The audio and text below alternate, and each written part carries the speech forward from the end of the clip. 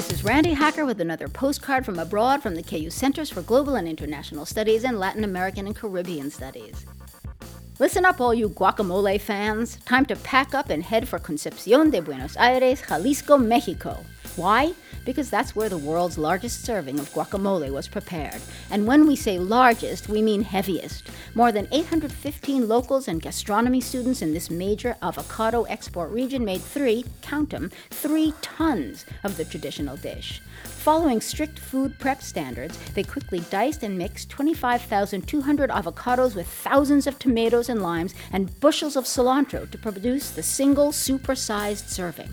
And they accomplished it in under 90 minutes.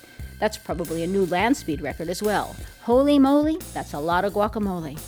With thanks to Aron Muci for this text from the KU Center for Global and International Studies, this is Randi Hacker. Wish you were here.